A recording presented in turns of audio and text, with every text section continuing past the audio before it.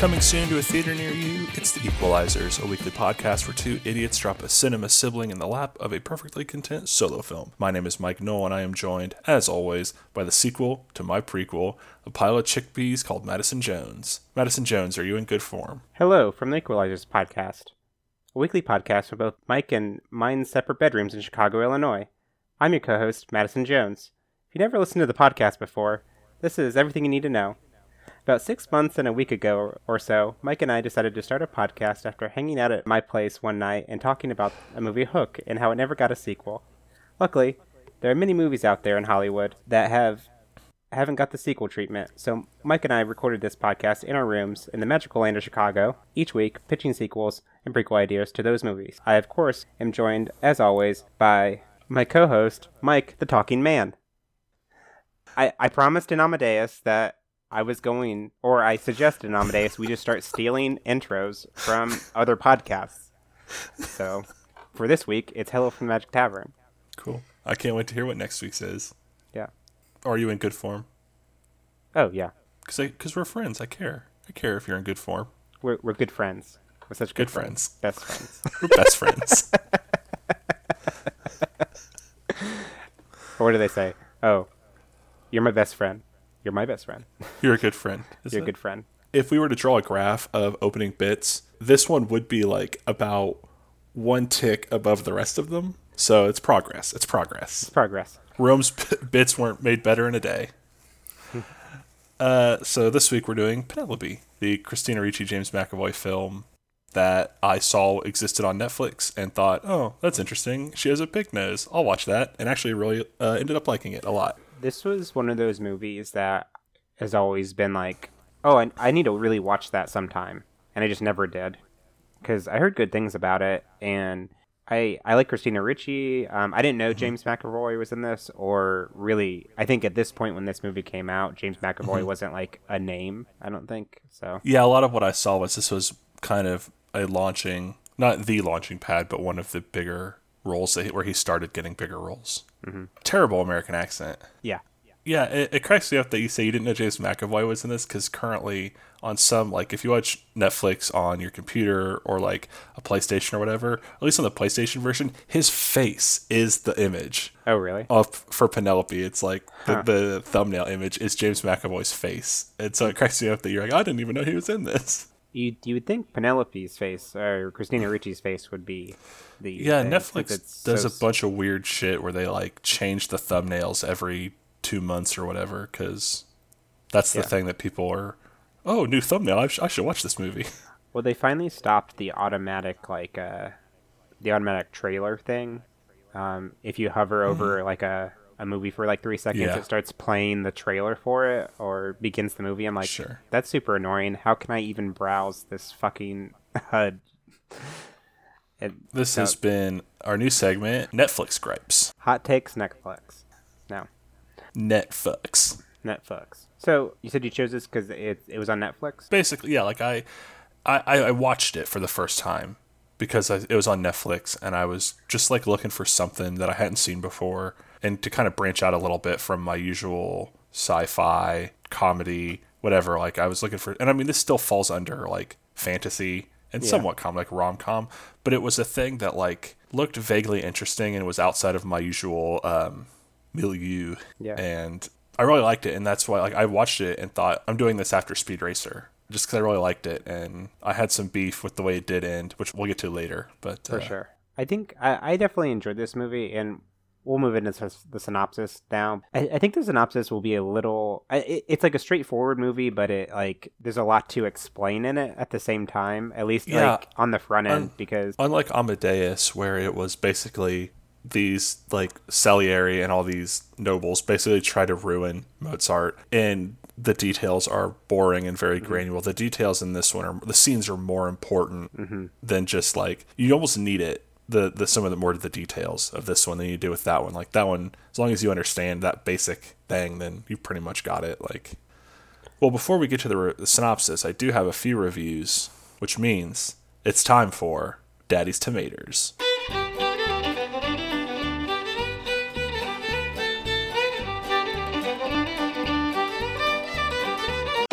Squish. This first one that I don't have open yet, as Jackson would say, butts. Ass. Nice. Yeah, we're a harder podcast than gratuitous pausing, so we say ass. We say things like anal. We talk at length about different types of constipation. Like anal constipation. 2 other types. I'm going to regret this, but... Dick constipation. Sure. Just other... I guess when your nose is stuffed up, it's sort of like having nose constipation, right?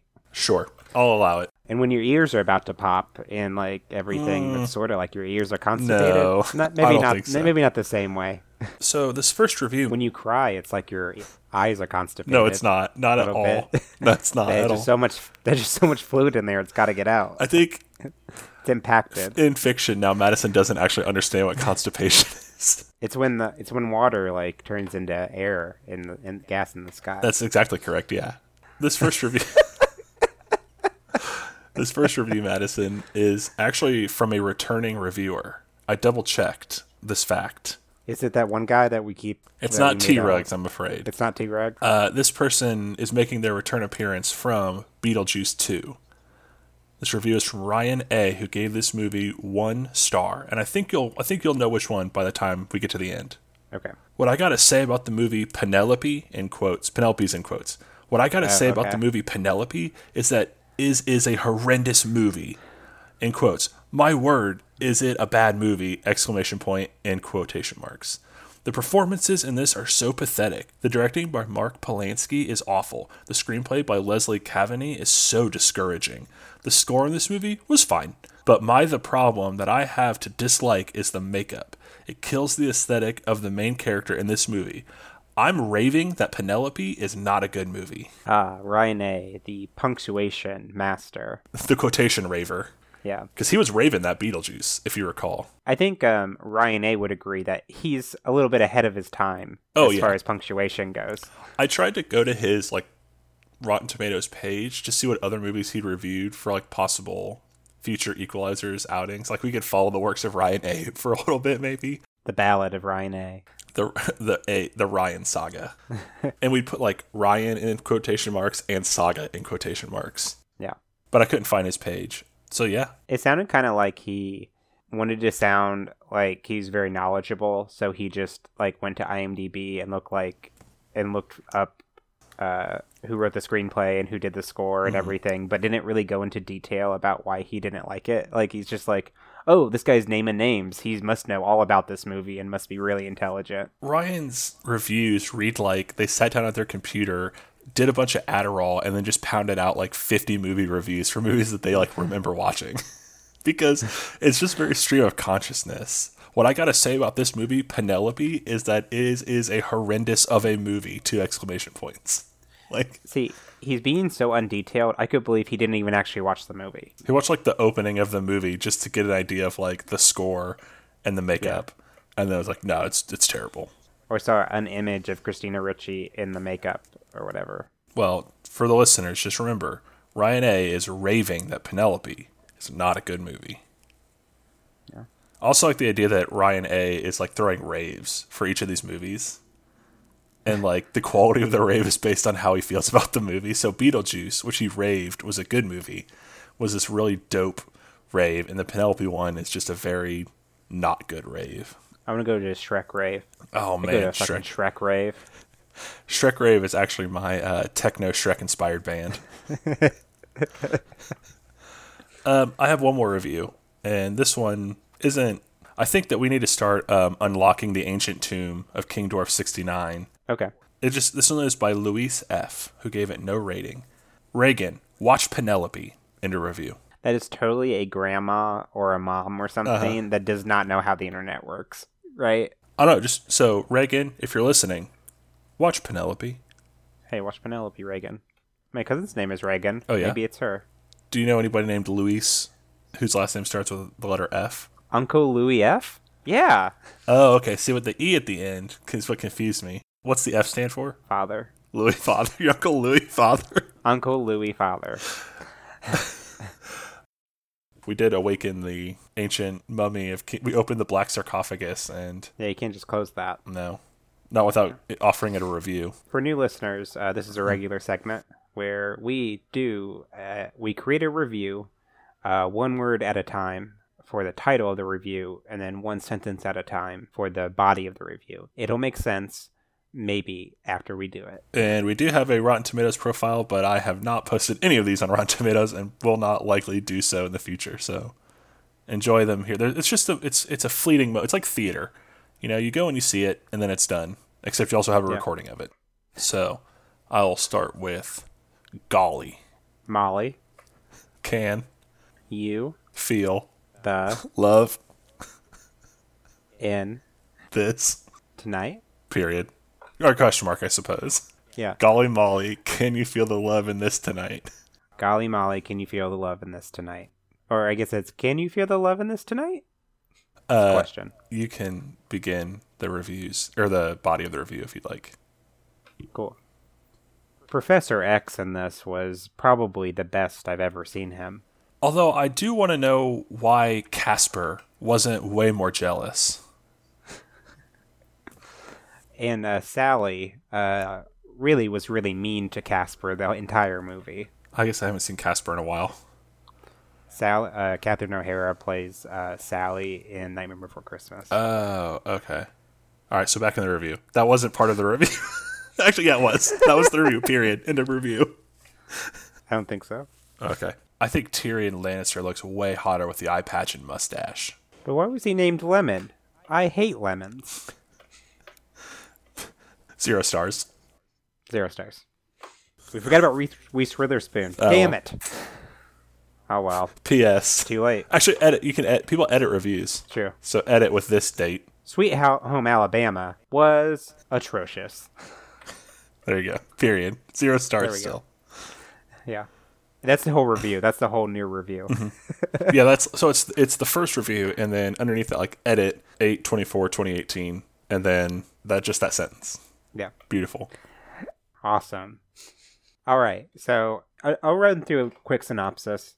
The movie opens with a brief history lesson of the Wilhern family curse. A curse that was put onto the family by a scorned witch mother who sought revenge for her daughter's suicide. Her daughter killed herself after being left to live in squalor after conceiving a child with a Wilhern aristocrat. The curse itself being that the next Wilhern daughter will be born with a face of a pig, and the curse can only be broken once one of her own kind learns to love her. Fast forward to 5 generations later, the first female born in the Wilhern line is born, and that is Penelope, the title character of the movie, who is played by Christina Ricci. After she is born, it gets out that this baby with a pig face was born, and so tabloids start to harass the family a bit.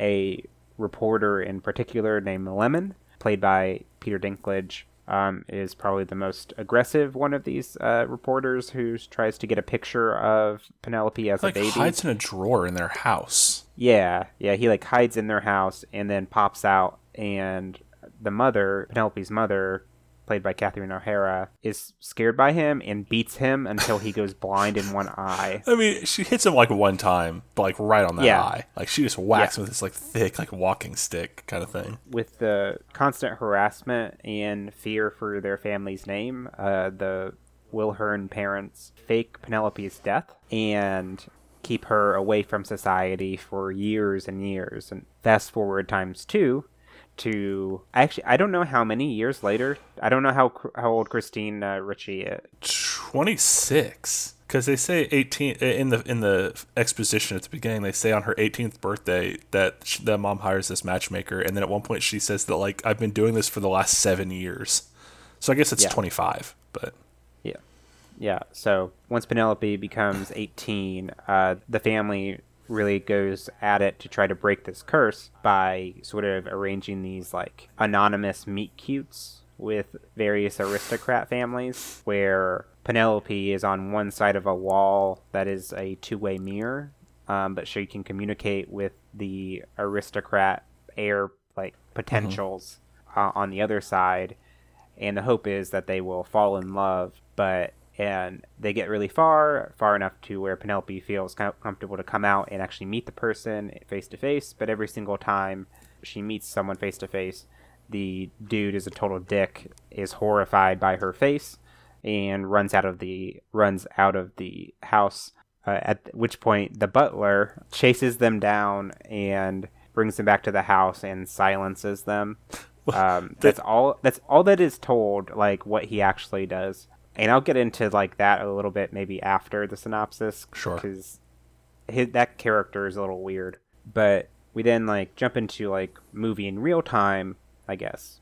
Mm-hmm. And we see one of these aristocrats like telling Penelope through the wall how much he loves her and how much they can overcome anything. And so she comes out, he's horrified, he runs and he escapes, and the butler actually isn't able to catch him. The man's name is Edward Vanderbloom. Sure. Vander. I actually don't remember his last name. It's like Edward Vanderboom, and he runs to the police and reports the family, but the police are like, "Girl with a pig face? Yeah, right. Whatever. You're crazy." And word gets out that this aristocrat, like rich heir to the family fortune, is like spouting like nonsense, and the public and the tabloids are calling him insane. So he sets out to prove that Penelope exists and she has a pig nose and everything. And he thinks she has fangs as well. He thinks she's a monster, basically. Mm-hmm. And he gets the help of Lemon, the journalist from earlier, and they set up a sort of plant that will go into this like meet cute family thing that this family does, and that person will then take a picture of Penelope so they have proof that she exists, and they then will reveal it so everyone knows that Edward isn't crazy, and Lemon will be justified in like his years of blindness, I guess, or like sort of an act of revenge against the family for blinding him. The guy that they get is Max. He's sort of this, I don't know how to describe him. I don't even know why they choose him, really. He's supposed to be like a down and out blue blood. Like when Lemon shows up, he's playing in this like seedy poker den, and Lemon says like, you basically squandered the fortune your family spent generations acquiring on poker. Yeah. So and that's James McAvoy's character. James McAvoy goes into the meet cute with like a camera inside of his shirt. Fast forward through this a little bit. Him and Penelope talk. They actually fall in love, but it is of course revealed that James McAvoy is just a plant the whole time. Penelope reveals her true face to him, and he's like, I can't be with you. For some reason, I don't actually remember. She basically is like, marry me, and then the curse will be broken, and I'll be like pretty. And he says, like, but what if it isn't? And she literally says straight up, then I promise I'll kill myself. Yeah, it's really real, really fast. And after that all happens, Penelope decides that she should escape this house. It's horrible. She hates her life living there, being shut away from the world. And so she escapes. Her family's freaking out, and she goes and she steals her mom's credit card and lives in a hotel, and then goes to a bar where she gets drunk with Reese Witherspoon for a while, for an undetermined amount of time. And like helps her be basically like a UPS, like a delivery person. But she has a bike. It's a Vespa. She's like a messenger. Okay. They make very clear that it's a Vespa. At one point, she's hard up for money, so she actually contacts Edward and Lemon and sells a picture of herself to them for money.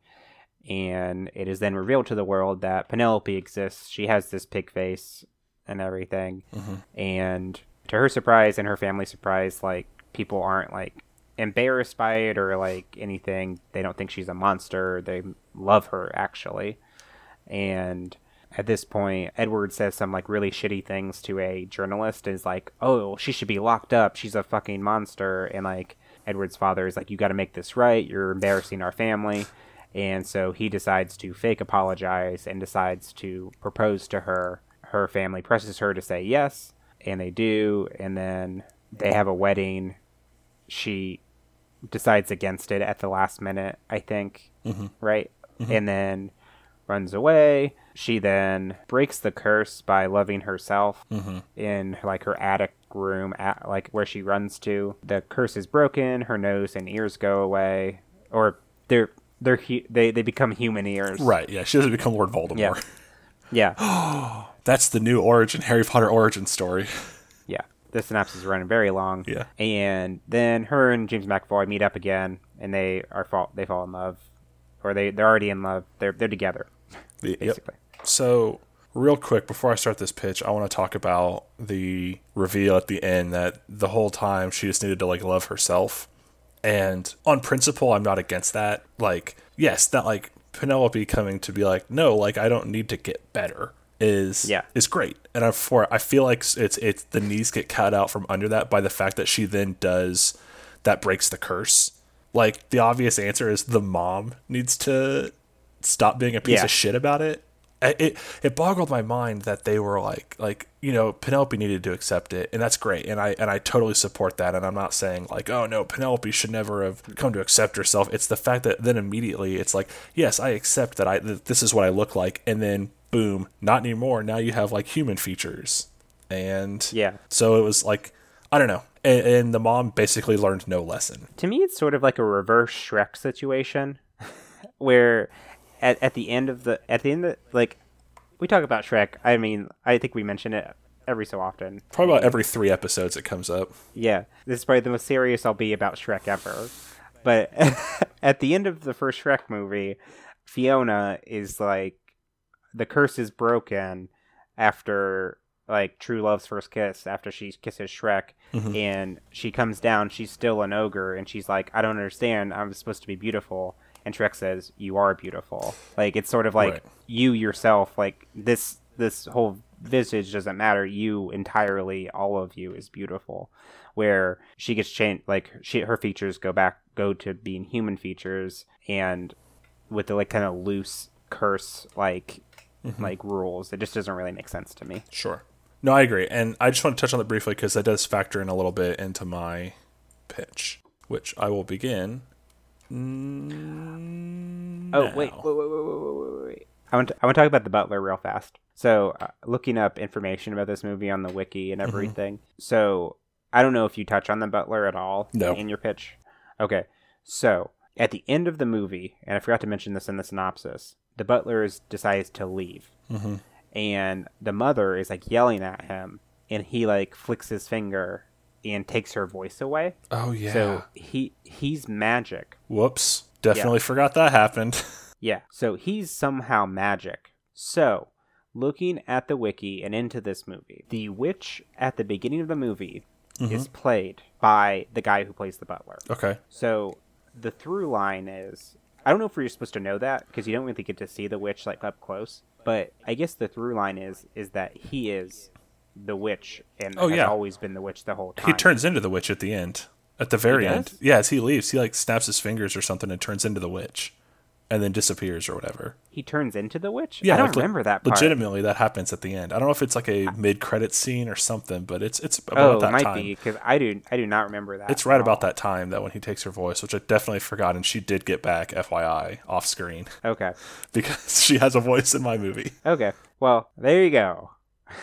There's one last joke I want to touch on, and this is very quick. In the scene where Penelope shows up at the bar for the first time, she's like, can I have a beer on tap? And the bartender who's filling a beer goes, sure, you can have this one. Like, what bartender just randomly filling mugs of beer throughout the day? Like, well, I hope somebody asks for this soon. Like, that just cracked me up. That like when I rewatched it for this, I was like, wait, what the fuck? He's just filling up a random beer? It was off camera, but there was a guy just like at the end of the bar like, what the fuck? That was my beer. I also don't understand Reese Witherspoon's character in this movie, or like, I guess her purpose is for her to have a friend, right? Yeah, and from what I understand, this is based off a book, and I imagine that character had way more to do in the book. Yeah. But we're not here to talk about the book. We're here to talk about Penelope 2, Phoebe. The book. The book, yes. That I wrote for this to then make a sequel out of. No, my pitch is Penelope 2, Phoebe. We open on Max driving a car full of girls. Wait, one more thing. No, I'm kidding. Go ahead. Sorry.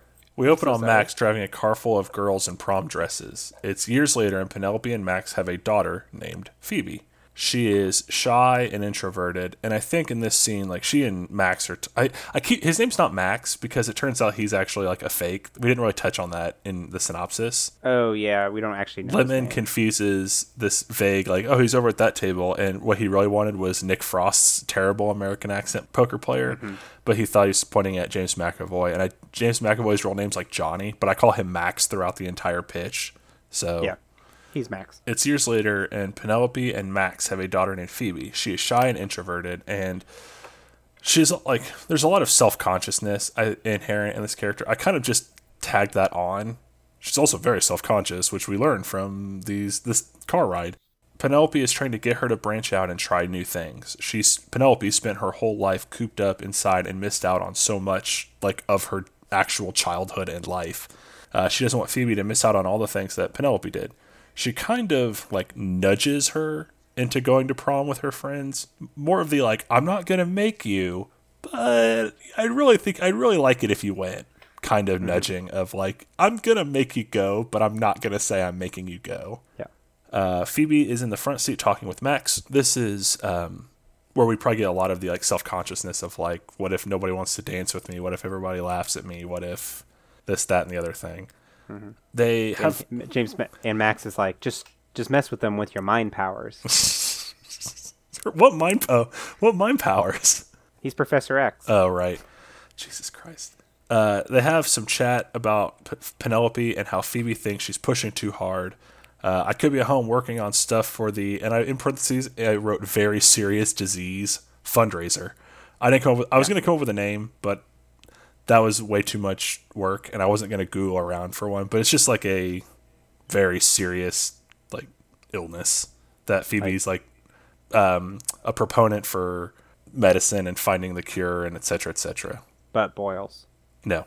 Are you sure? Yeah, I'm really sure.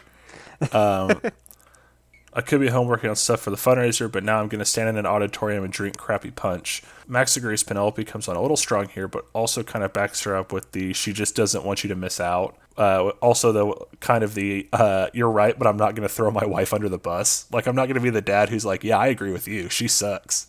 Yeah. I think Phoebe says something like, if she wanted me to go so bad, I don't know why you had to drive us. And mostly so that we get exposition that Penelope is at parent-teacher conferences, because she's a teacher at the end of the first movie.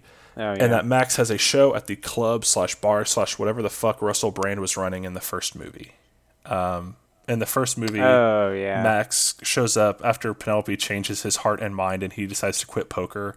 Shows up at this, like, club run by Russell Brand where he used to play piano, but, like, ditched him a bunch of times, and so now he started working there, like cleaning the floors and stuff to earn, I guess, a spot to play piano again. Yeah. Max drops the girls off and heads for the gig. There is some horrible traffic, his phone dies, and he misses the gig. He gets there and the place is empty. Russell Brand's character is at the piano drinking, sad and apologetic. Max is effusively apologetic. Russell understands and is actually not that mad. Like, he gets it. Like, he was being a good dad. It wasn't like he ditched him to, like, get drunk and play poker or whatever. The problem is out of his hands now, though.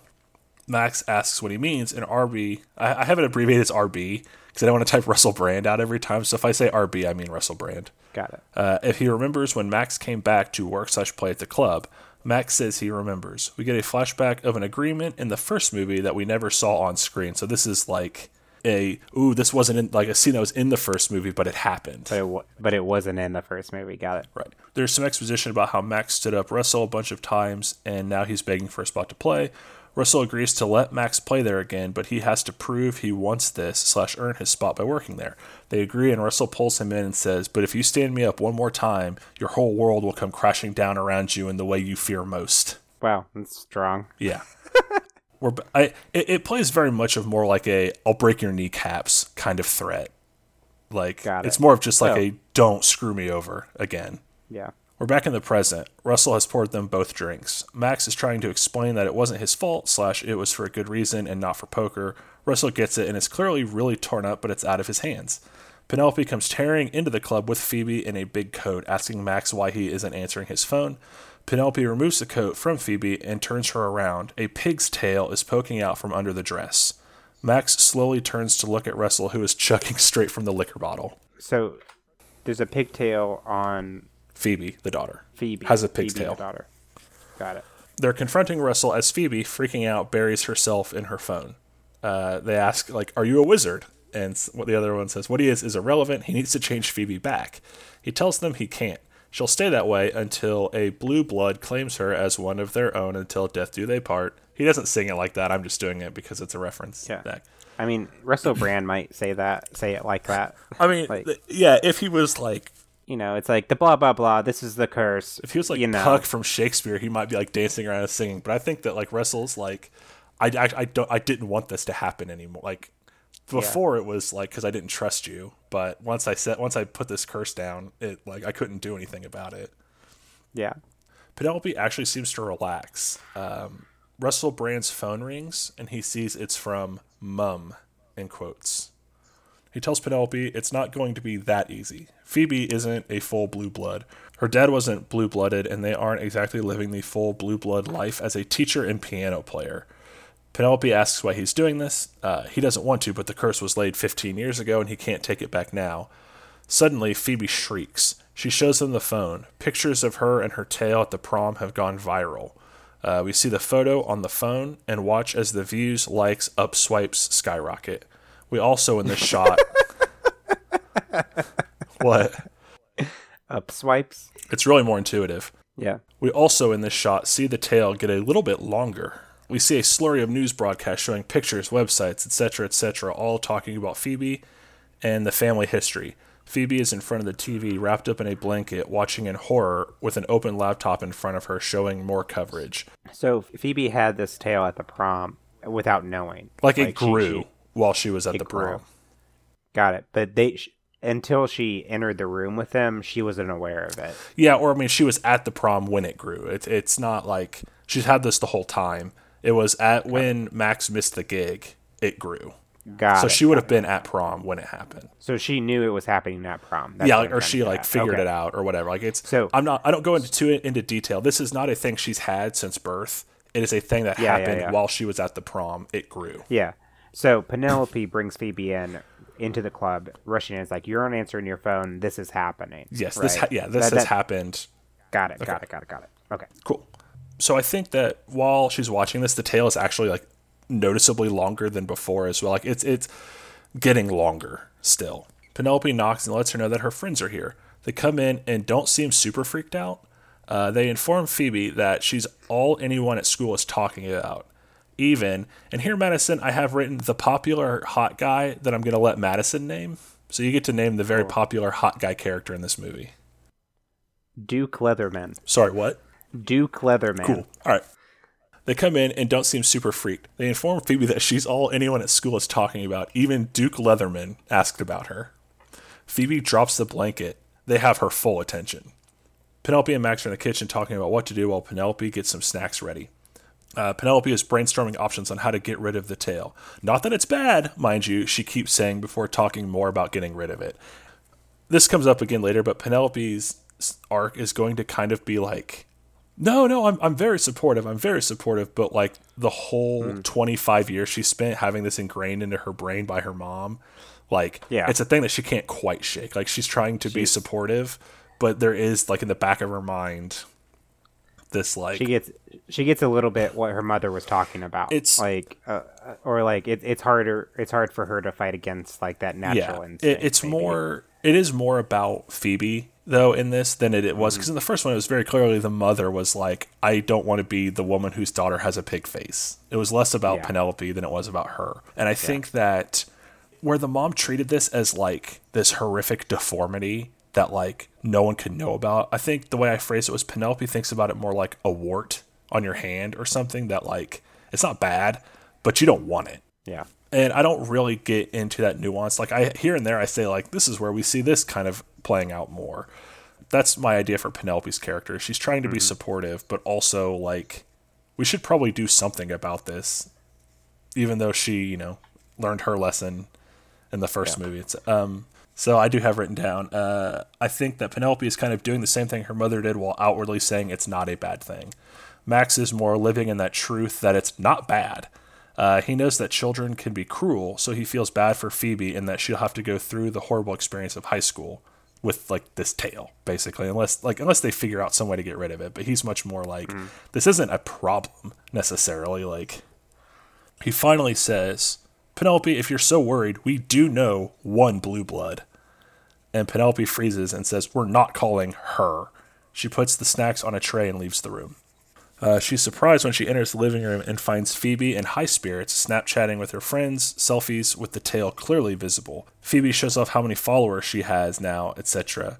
This is where we really get the idea that Penelope isn't okay with this situation. She clearly acts pleased, but isn't. Yeah. We get scenes of Phoebe growing in popularity while Penelope's supportive attitude frays more and more. Phoebe also is becoming kind of a shit. It's the classic shy introvert gets popular suddenly. Little popular. Yeah, I understand what you're saying. Like she's like Brittany Murphy's character in Clueless a little bit. Like she's getting popular, and then it's getting to her head. It's like rushing to her head too fast. Exactly. Like she blows off the very serious disease fundraiser. She's alienating and pushing away her old friends for the popular crowd, especially Duke Leatherton. Leatherton or Leatherman? What did you say? Let's do Duke Leatherton. I think that's a cooler name. Okay. Especially Duke Leatherton. All the while, Max and Russell Brand are in the club reading from huge tomes a la Supernatural's research scenes.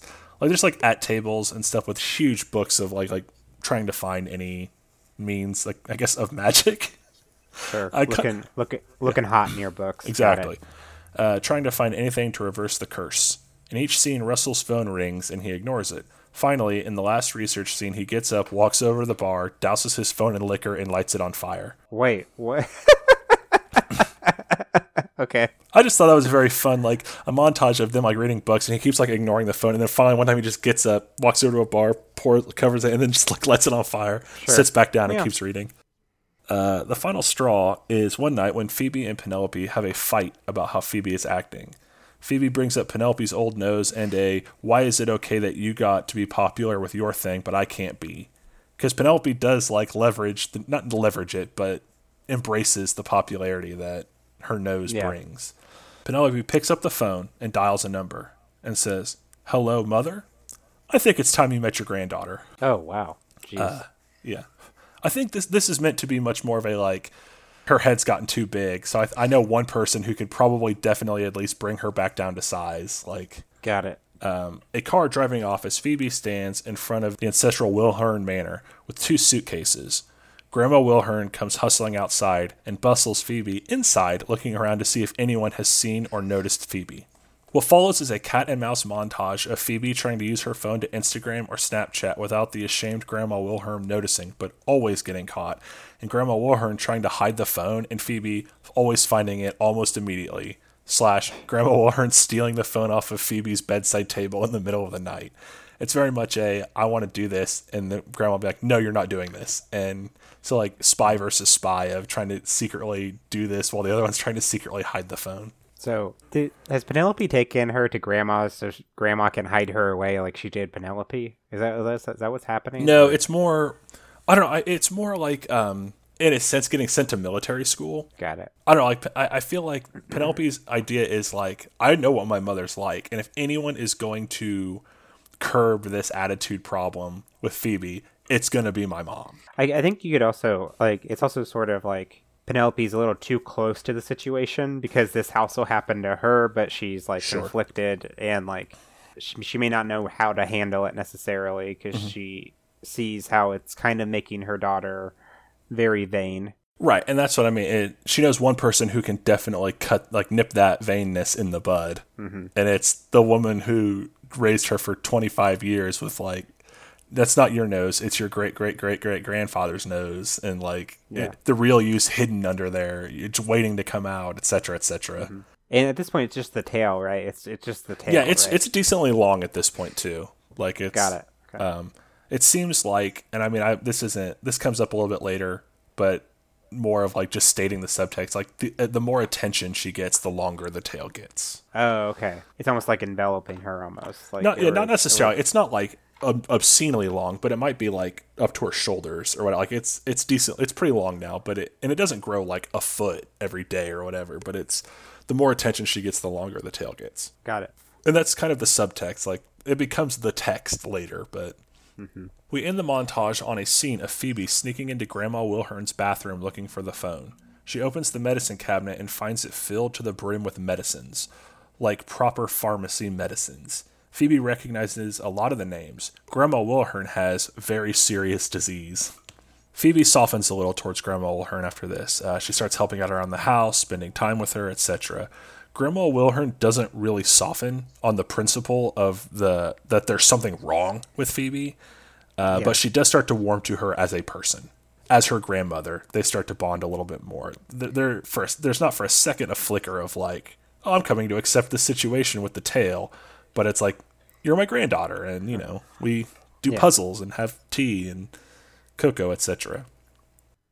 We see them pottering around the garden, we see them doing puzzles, and we see Phoebe's tail starting to shrink as the media cycle loses interest in her.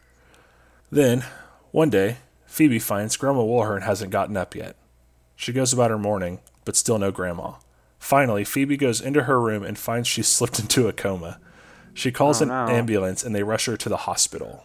Oh God, this is the most dark Equelizers yet. I doubt that. We did talk about, I think, killing children in the first in Hook 2. I don't know. That's been like 6 months at this point. It's in 6 months and a week. Didn't you listen to my intro? No. Everybody skips the intros, Madison. Jesus.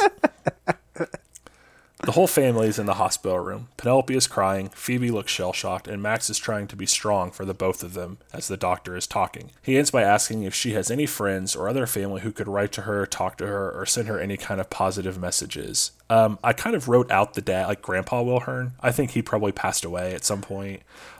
He's almost completely out of the first movie. He's not really there that often. I love Papa Wilhern, though, because he's like totally on Penelope's side, but like so scared of his wife that he's not going to do anything like rebellious. But then when Penelope wants to like leave and she's like, "Can I have some money?" And she says, "No." And she goes, "Mom, the reporters are asking if you kept me in the basement." He just starts laughing his ass off, pulls out his wallet and just hands her a fistful of cash. Yeah. So yeah, he ends by asking if she has any friends or other family who could write to her / talk to her or send her any kind of positive messages. It won't cure the disease, but they found it helps keep the spirits up, which generally helps with, recovery. Mm-hmm. Penelope and Max leave with the doctor to fill out some paperwork, and Phoebe has a brain blast. She puts a selfie of her and Grandma Wilhern on her Instagram, asking for good vibes and messages. About this time, we establish in a natural-sounding way that I haven't cracked yet that she hasn't ever really checked the comments on her posts since the first couple times. Like, when she first started getting popular, the comments were all, like, generally positive or like, wow, that's amazing, etc., etc. She just cares about likes at this point. She checks the comments after a few minutes, and the first couple are positive. Then they get cruel. Phoebe drops the phone and runs out of the room crying. Grandma Wilhern looks at the phone, at first very weakly, but as she reads the heinous and hateful stuff people have said, her rage gives her strength. By the time Penelope and Max return, she's upright in bed. They ask where Phoebe is, and Grandma Wilhern tells them. Max takes off to look for her. Penelope approaches the bed, an angry mother tiger. Grandma Wilhern reads some of the comments out loud. What's wrong with her? Why is she proud of that tail? I'd be ashamed. She looks up at Penelope. This is what I was trying to keep you from. Penelope stares at her and says, you weren't keeping me safe from all that. You were keeping you safe. Besides, I got plenty of all this anyway. And Grandma Wilhern says, I never called you. And Penelope cuts her off with, you never had to. I want to point out how poignant that is. Like, I think you did a really good job of that. Because the implication at the very end of the movie, Penelope breaking the curse herself by loving herself, and like it being, oh, one of your own has to love you. Mm-hmm. Yeah, that means like her mother or father really did not love her. Like if that's what the curse was, it like didn't love her with the pig nose, right? Yeah, I mean, arguably, yeah. Like semantically, it leads you to that conclusion based on the text of the curse. Yeah, so I think that's a very poignant thing you just pointed out in this sequel. I would imagine more so that was not the intent. Like, the intent was that they do love her, but based on the phrasing of the curse, it leads to the conclusion that they didn't. Yeah, I mean, they loved her as a daughter, but they didn't love her as the daughter with the pig nose. Right. They loved her as the daughter she would be one day, the once and future daughter.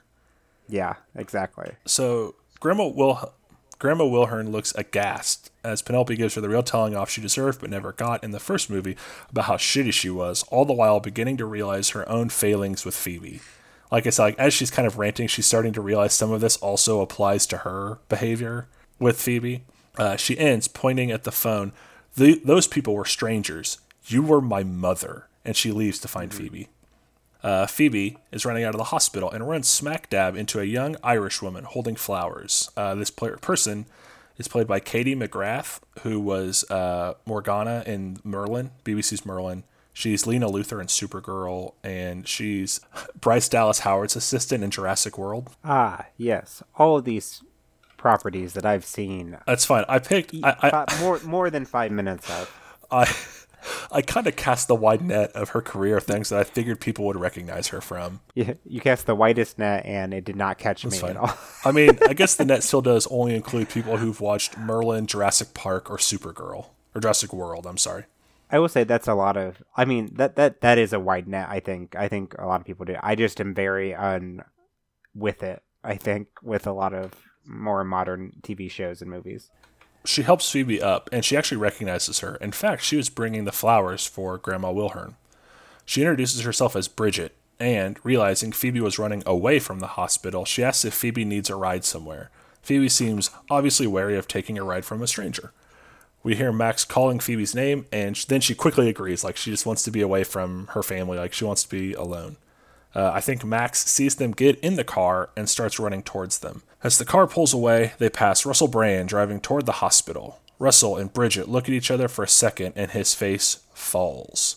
He sees Penelope and Max getting into their car, and they pull away. This is where my notes get a little more slapdash. I think it's okay. Bridget takes Phoebe to Wilhern House and hides them in the secret Penelope room. And here we have an exposition dump. This is where the movie takes a turn, and I apologize. Back it up. She reveals that she's the Celtic goddess Brigid, who owned father of Boars, Torque Triath, and I apologize to anyone who knows how to actually pronounce that for mangling that pronunciation. When Russell Brand's curse activated, it made Phoebe a totem, a focus for worship of Bridget. Every follow fed Bridget. She's here now with limited power. I think it made her corporeal. Before she was kind of a god, but this totem and all the likes and attention and media coverage gave her mortal form. This is great. If Phoebe were to commit to Bridget, to love and worship her, she could give Phoebe amazing powers. Phoebe wouldn't have to worry if the people liked her. She would be a goddess. She would demand their love and loyalty. I think this is obviously a very tempting offer for somebody like Phoebe. I can't see why. Bridget holds out a phone, and basically on the phone is a very simplified version of Instagram. It's a picture of Bridget and a like and follow button. Okay.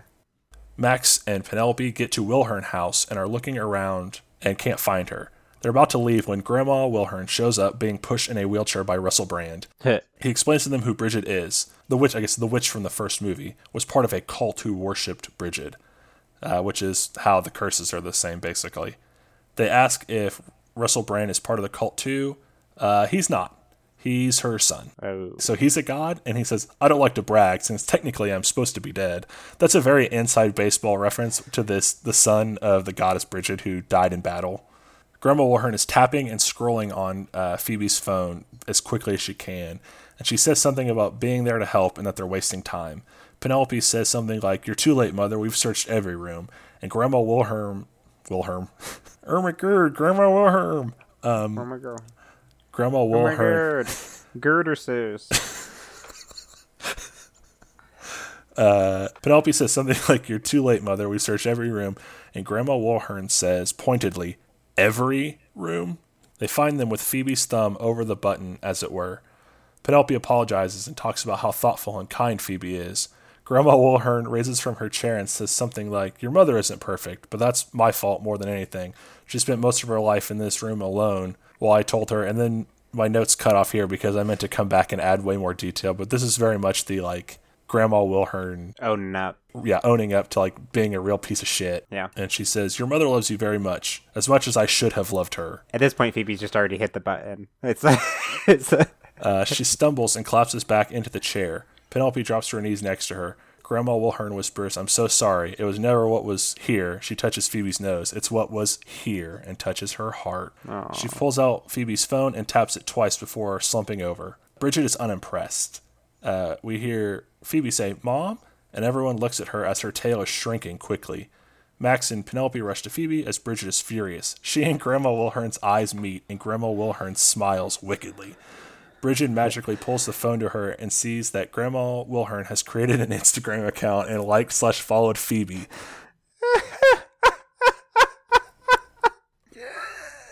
Scrolling down the page, we see Grandma Wilhern has liked every picture on the feed, going even farther back than when she had a tail. Grandma Wilhern starts laughing, quietly, victorious. The laugh gets quieter and quieter until it stops, and Grandma Wilhern has died. Catherine O'Hara, no! Bridget is about to get violent when Russell Brand shows up and snaps his fingers and I guess magics her away. I kind of Deus Ex Machina at the end of this here because I wasn't terribly sure how to end it. And snaps her away with his hitherto untouched upon God powers. And he says, "Well, there goes about 3,000 years of saved up power." I like the idea that because this God supposedly died, the idea is that he doesn't have much God power. So he's just been kind of saving it up for one, probably a quick escape if he ever needed it. But he burned it here to stop them.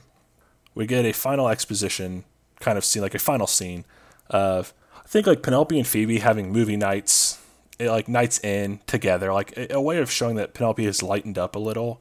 But we also get a lot of scenes of Phoebe out and about doing things, pushing outside of her shell and getting out into the world a little more. And that is the end of my notes and arguably the pitch. Does she still have the tail? No, I think it was gone because the curse was broken. This one was much less about Phoebe accepting who she was. Mm-hmm. It was more about, I don't know if redemption is the right word, but Grandma Wilhern kind of figuring out her shit. And Penelope kind of figuring out her shit. And I don't know, I guess Phoebe wasn't really the main character of this one, so maybe it should just be Penelope too, and not have Phoebe as the colon because she's not really the main character. Yeah, it's sort of the fact that the curse kind of lived on to teach that mother the lesson, because I don't know if she necessarily learned that lesson in the first movie or anything like that. You could be Penelope 2, the family curse or something. That's pretty good too. I may stick with just Penelope 2 because I think it's But my thought process just is because I realized at one point that Phoebe wasn't even the main character and didn't really have much of an arc in this, so much as the others did, was the idea of Penelope, but in the Snapchat generation. And almost every way I could conceive of her learning some lesson was basically Snapchat and Instagram are bad, and selfies are bad, and taking pictures of yourself and posting them online are bad. And I really was so uninterested in doing this generation and they're Snapchatting, it's so bad. Which is why I think I ended up focusing on everyone else, because I could not think of a way to do a Phoebe arc that didn't involve really shitting on millennials and Snapchat and Instagram and all of that. So that's kind of why she ended up getting sidelined a bit and being used more as a prop for everyone else's arc. Yeah, I think focusing on the family, since this seems to be sort of the curse carrying on, I think it makes kind of sense that it's more focused on the family and them getting a somewhat of a redemption for each of them, and the grandma mother figure getting that final moment, I guess. So anyway, did I do it? I think you did it. All right, well, if I did it, that's credits on another episode of The Equelizers. Madison Jones, tell the people where they can find us. People can find us on iTunes, Spotify, Google Play, Stitcher, Podbean, and everywhere else podcasts are found by searching The Equelizers. And again, as a reminder, it's spelled Equelizers.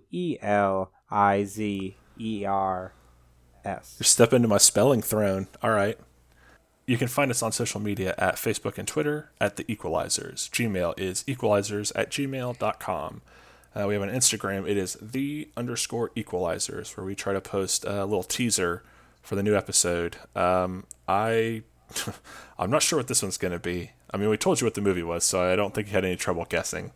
But We have a Rotten Tomatoes, which I'll probably stop talking about after this one. King Dwarf, one word, 69. Special thanks on our theme song, Rock Thing, go to Creo. You can find their work at www.creo-music.com. We'd love if you would give us a good review and subscribe. Also, just tell a friend. That would be pretty rad. Go to their house, Mm-hmm. hang out with them, order a pizza, Mm-hmm. get some za Mm-hmm. in their gullet, and then get very serious with them and be like, Anthony, I need to tell you something. And it's super, super serious. I'm listening to this really cool podcast right now. It's called The Equelizers. They do some really great stuff on there. I think you should take a listen. And then kiss Anthony. I think even if you don't do that necessarily, just tell a friend named Anthony about us and then kiss them. Yeah. Well, if they want you to, though. Yes. Yeah. If the moment's right. Well, and the moment being they are into you kissing them. Yes, exactly. So, for the Equelizers, I'm Madison Jones. I'm Mike Knoll. You are my sunshine, my only sunshine. To be continued.